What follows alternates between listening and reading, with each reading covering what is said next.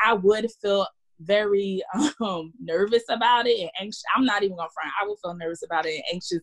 So my friends don't come to me for that. Advice? My friends do not come to me for advice because a lot of times we put more pressure on ourselves than we need to. But that you're not alone on this journey. Some of the feelings you feel, other therapists feel it too. So. Hey, Sunshine. How's your heart?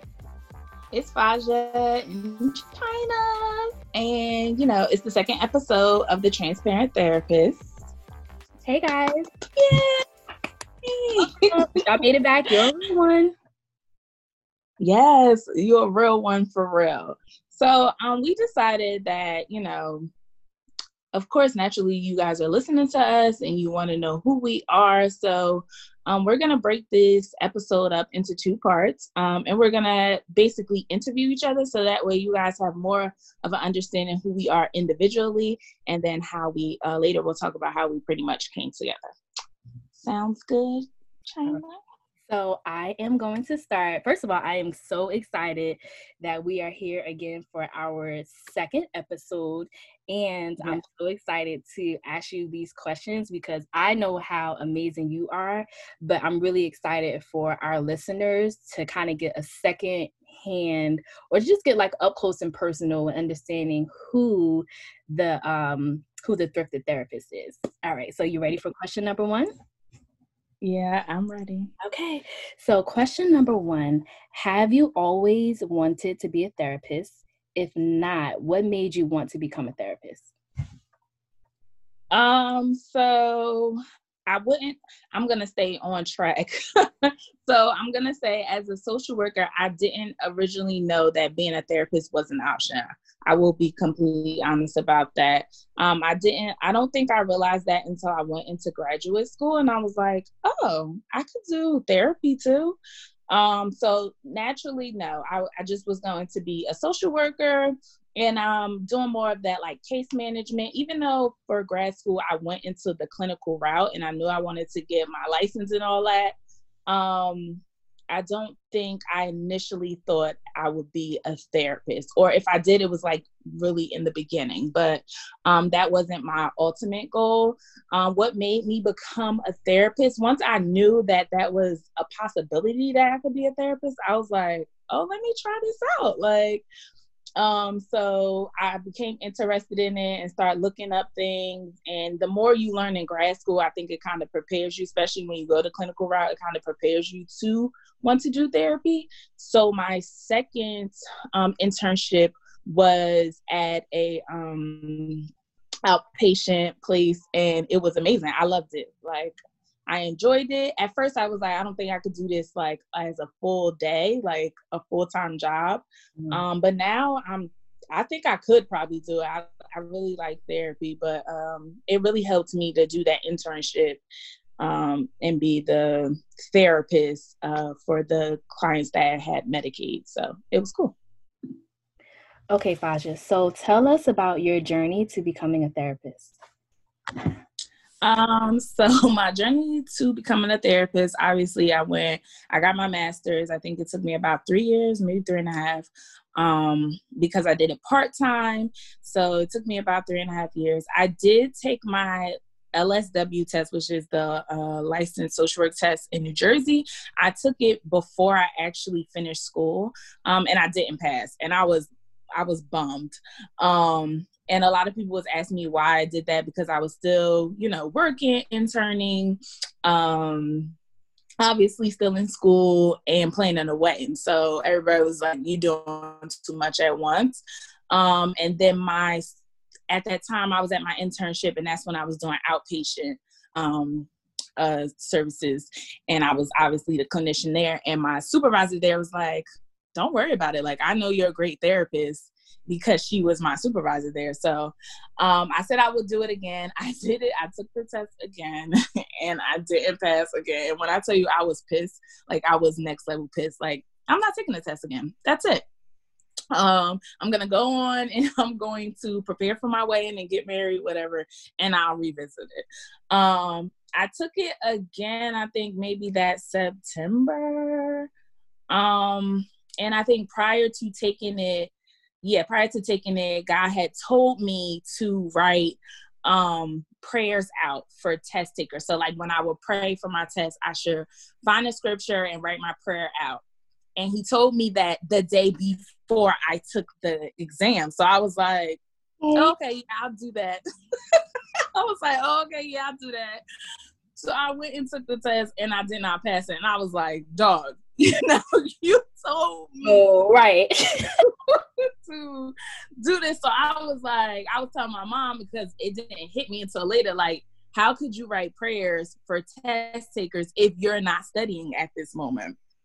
So it was like oh, okay. But like, I was still kind of like annoyed with that. So I started studying. The last time I started studying, I honestly didn't really study.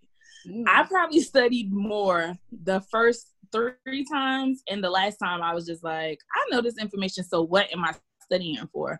It was more so for me, a lack of faith. So it was a lesson for me. So what I did the most was I probably would study like for an hour, 45 minutes, and not every day, just kind of a couple of times a week when I could. But I would, every time I would write the prayers out and find the scripture, have the scriptures that go with it. So I actually have a notebook full of prayers for test takers that I will be typing up in this quarantine season.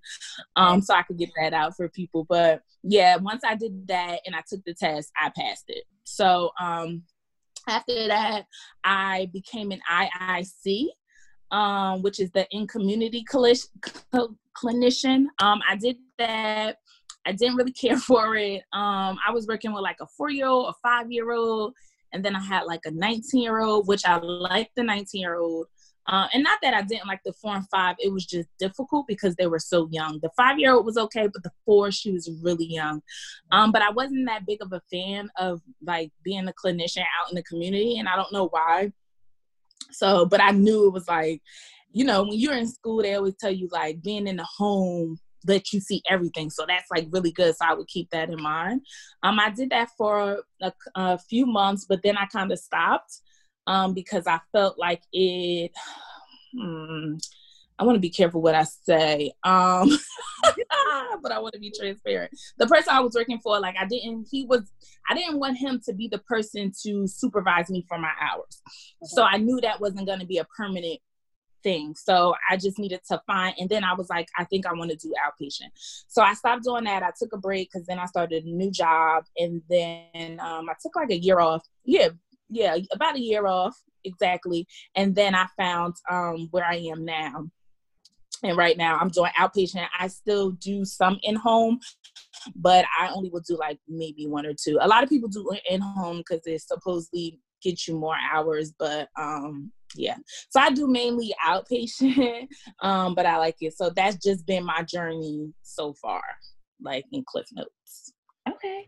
So it sounds like you really love being an outpatient therapist. So tell me, what's the most important thing to you about being a therapist? The most important thing to me about being a therapist, just making sure the space that we are in session, even when I'm doing outpatient as well as in home, is that my client feels safe. Like I want them to feel safe. I want them to feel like they can come there and it's a judgment-free zone. Like that is always important to me. I recently told a client that like she was kind of said something, but she was kind of scared, I guess, because if someone else heard it, it would sound bad. But it's like, it doesn't matter what it sounds like in here, like in our session. It doesn't matter. This is your session. Like, you know, of course, naturally, if it was something that, you know, made me feel uncomfortable, I would have to check my own feelings. But I just want my clients to feel like they are somewhere safe, and that's the place that they can't be themselves anywhere else. That in our sessions, that's where they can be themselves, because that's going to help in the process of with their goals and things of that nature. So yes, that's a place. I love that. I think that's beautiful. So this is actually a fun question. What would you do if you saw one of your clients in the grocery store, or if you saw one of your clients at the club? So if I see one of my clients at the club in a grocery store, I'm not checking for you. I'm not gonna say hi to you. And not because I don't want to and I'm just being rude. Because naturally we're taught that when you see someone, you don't want to make them uncomfortable. I don't want the client to be uncomfortable, like, oh my gosh, that's my therapist. Not that everybody in the world, even if I say hi to you, would know that I'm your therapist, but just I don't want to make anyone feel uncomfortable. So unless they say hi to me first, then I would say hi to them. Now at the club, I'm not even gonna fake. I would be like, oh snap. Because the club saying you just don't know what you doing, what everybody's doing. Like, I feel like you see your client as a person, but I feel like your client really might not see you, the therapist, as a person. And I know in this group we're in, where the clinician said she was like, I guess twerking herself and her client seeing her there. And I was like, yo, I can see, like, I guess you can't be mad if your client is like, yo, I don't want to kick it with you because you was in the club working real hard at it. Like, but that was something she really enjoyed. And so I wouldn't speak in that setting. I would feel very nervous about it and anxious. I'm not even gonna front. I would feel nervous about it and anxious, like, oh my gosh, like I hope they don't bring it up in session. Like I hope we can continue sessions. Like they don't look at me differently. And not that I would be in the club doing something crazy, but it's just, the setting. And you probably ain't gonna see me in nobody's club anyway unless it's somebody's birthday and they press for me to go, but still. Okay. I love your answer. All right, so this question is, this is a little bit more serious question. So as a therapist, sometimes people in our personal lives, they tend to come to us for advice or, I have this situation going on. What should I do? So tell me how you practice boundaries and how you also practice self-care. What does that look like? Okay, so my friends don't come to me for that. Advice? My friends do not come to me for advice. I don't know. They don't come to me for advice. Actually, in 2010, I actually I stopped giving advice to people anyway because I felt like I was giving advice to people and they weren't taking it. And then I realized, like, just going through my own stuff in college and stuff, I realized people would give me advice, and I was, at the end of the day, I was going to do what I wanted to do anyway. Like, it was nice to hear, but if I still want to kick it with him, I'm still kick it with him, whether you said I shouldn't or not, friend. So I just kind of felt like I just kind of took that on. So when people would ask me for advice, I would tell them I couldn't give them advice. But my friends don't ask me for advice. A lot of times, I have friends that, and it's mainly males, they're like, I don't need you to be my therapist. So yeah, as soon as I felt like I got in this field, people was just like, oh, she trying to be my therapist. And like, I tell them all the time, like, I don't want to be a therapist because I can't get paid for it and I can't count it towards my hours. Right. So I don't want to be a therapist. So I probably do therapy them and they don't know it. Okay. Because I'm not one to give advice. Just like as a therapist, I wouldn't give advice, so I just move the same way.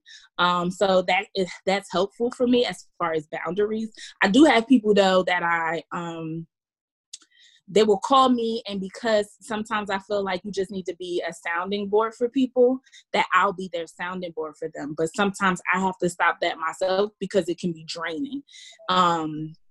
So I will ignore calls if I have to. I will put my phone on sleep mode, or I would limit my time with them on the phone because I just can't. Sometimes that can be very draining. So that would be how I, have that boundary. As far as self-care, I'm horrible with it. I will be completely transparent about that. I preach it to my clients all the time, my friends, but I don't do the best in it in myself, and it's just difficult because I juggle a lot of different things. So I've been trying to be a lot more intentional. I had started getting my nails done, so that was like that was good for me before this quarantine. But right now I'm gonna focus on like just watching shows that I want to watch and just kind of enjoying relaxing.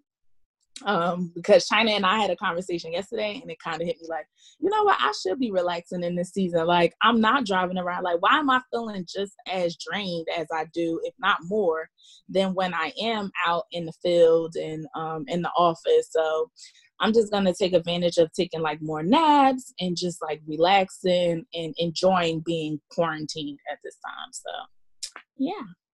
Okay. So tell us what made you want to see a therapist.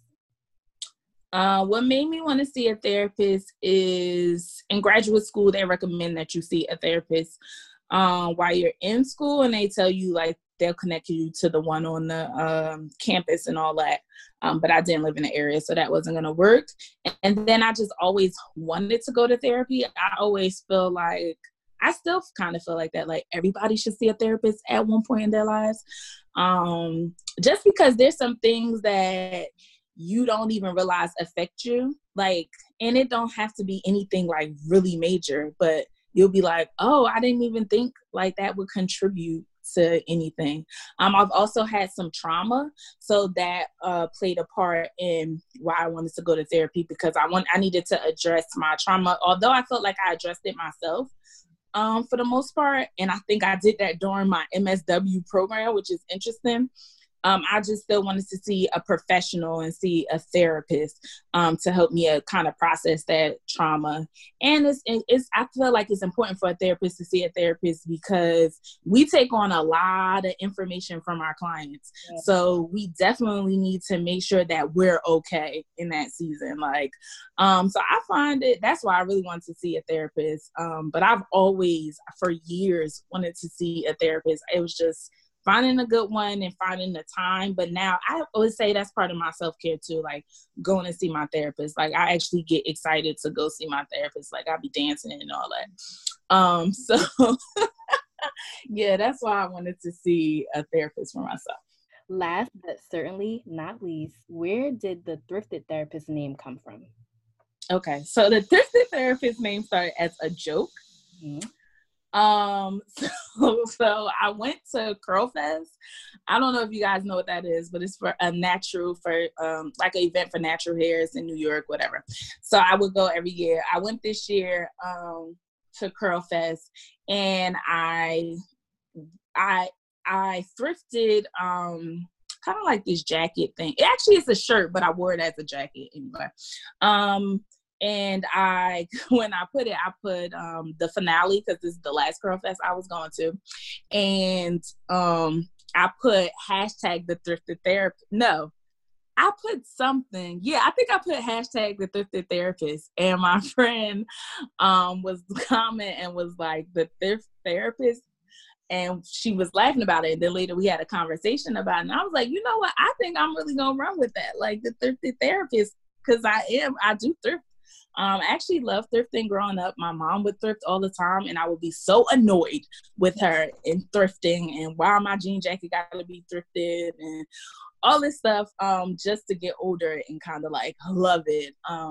And all my blazers that I wear to work, I thrift them. I do not buy blazers from stores. I think thrifted blazers are way better than the blazers they put out. And some blazers people wear now, I can get that same blazer for like $5, $7. Right. So yeah, I love thrifting. One of my, like, I guess you could say like styles that I like is from the 90s. If you guys have ever seen A Different World, that's my favorite show in the entire universe. I love that show. And some of my fashion thoughts and the way I like to dress come from. So if you know me personally, or you've seen some of the things I've worn, it'll come like I'm inspired by things from A Different World. So like I like to wear like very eclectic blazers and stuff like that. Like I'll wear a nice little plain, real nice blazer, but yeah, I like the 90s. That's my thing. So that is where the thrifted therapist came from, because sis be thrifting. All right. So thank you so much for answering those questions. And is there anything you want to leave out, like a closing note? Anything? What a closing note? Therapist. I just want. You said my what? therapist gym you want to drop? Faja gym, anything? A therapist gym I want to drop. I got a couple of gems, but I don't want to, because we got some episodes coming. So I just do want to say, the journey, like, everybody is like, you're not alone. That's what I want to say. You're not alone in this journey. If you have some doubts, just know that you're not the only one doubting or questioning certain things. And that's why I think it's important to have a therapist friend, because it allows you to see that I'm not in this journey alone. I'm not the only one that has questions. I'm not the only one that might be struggling with something or feel like I'm struggling with something, because a lot of times we put more pressure on ourselves than we need to. But that you're not alone on this journey. Some of the feelings you feel, other therapists feel it too. So that would be my gem for now. Okay. Thank you so much for sharing your heart with us, for sharing your journey. And I'm pretty sure that, just the journey that you shared, whoever is listening to this is going to be able to resonate with what you shared. So again, thank you so much. And Cool. All right. Yeah, we'll see y'all guys. China will be up next, so y'all already know. Make sure y'all stay tuned for that.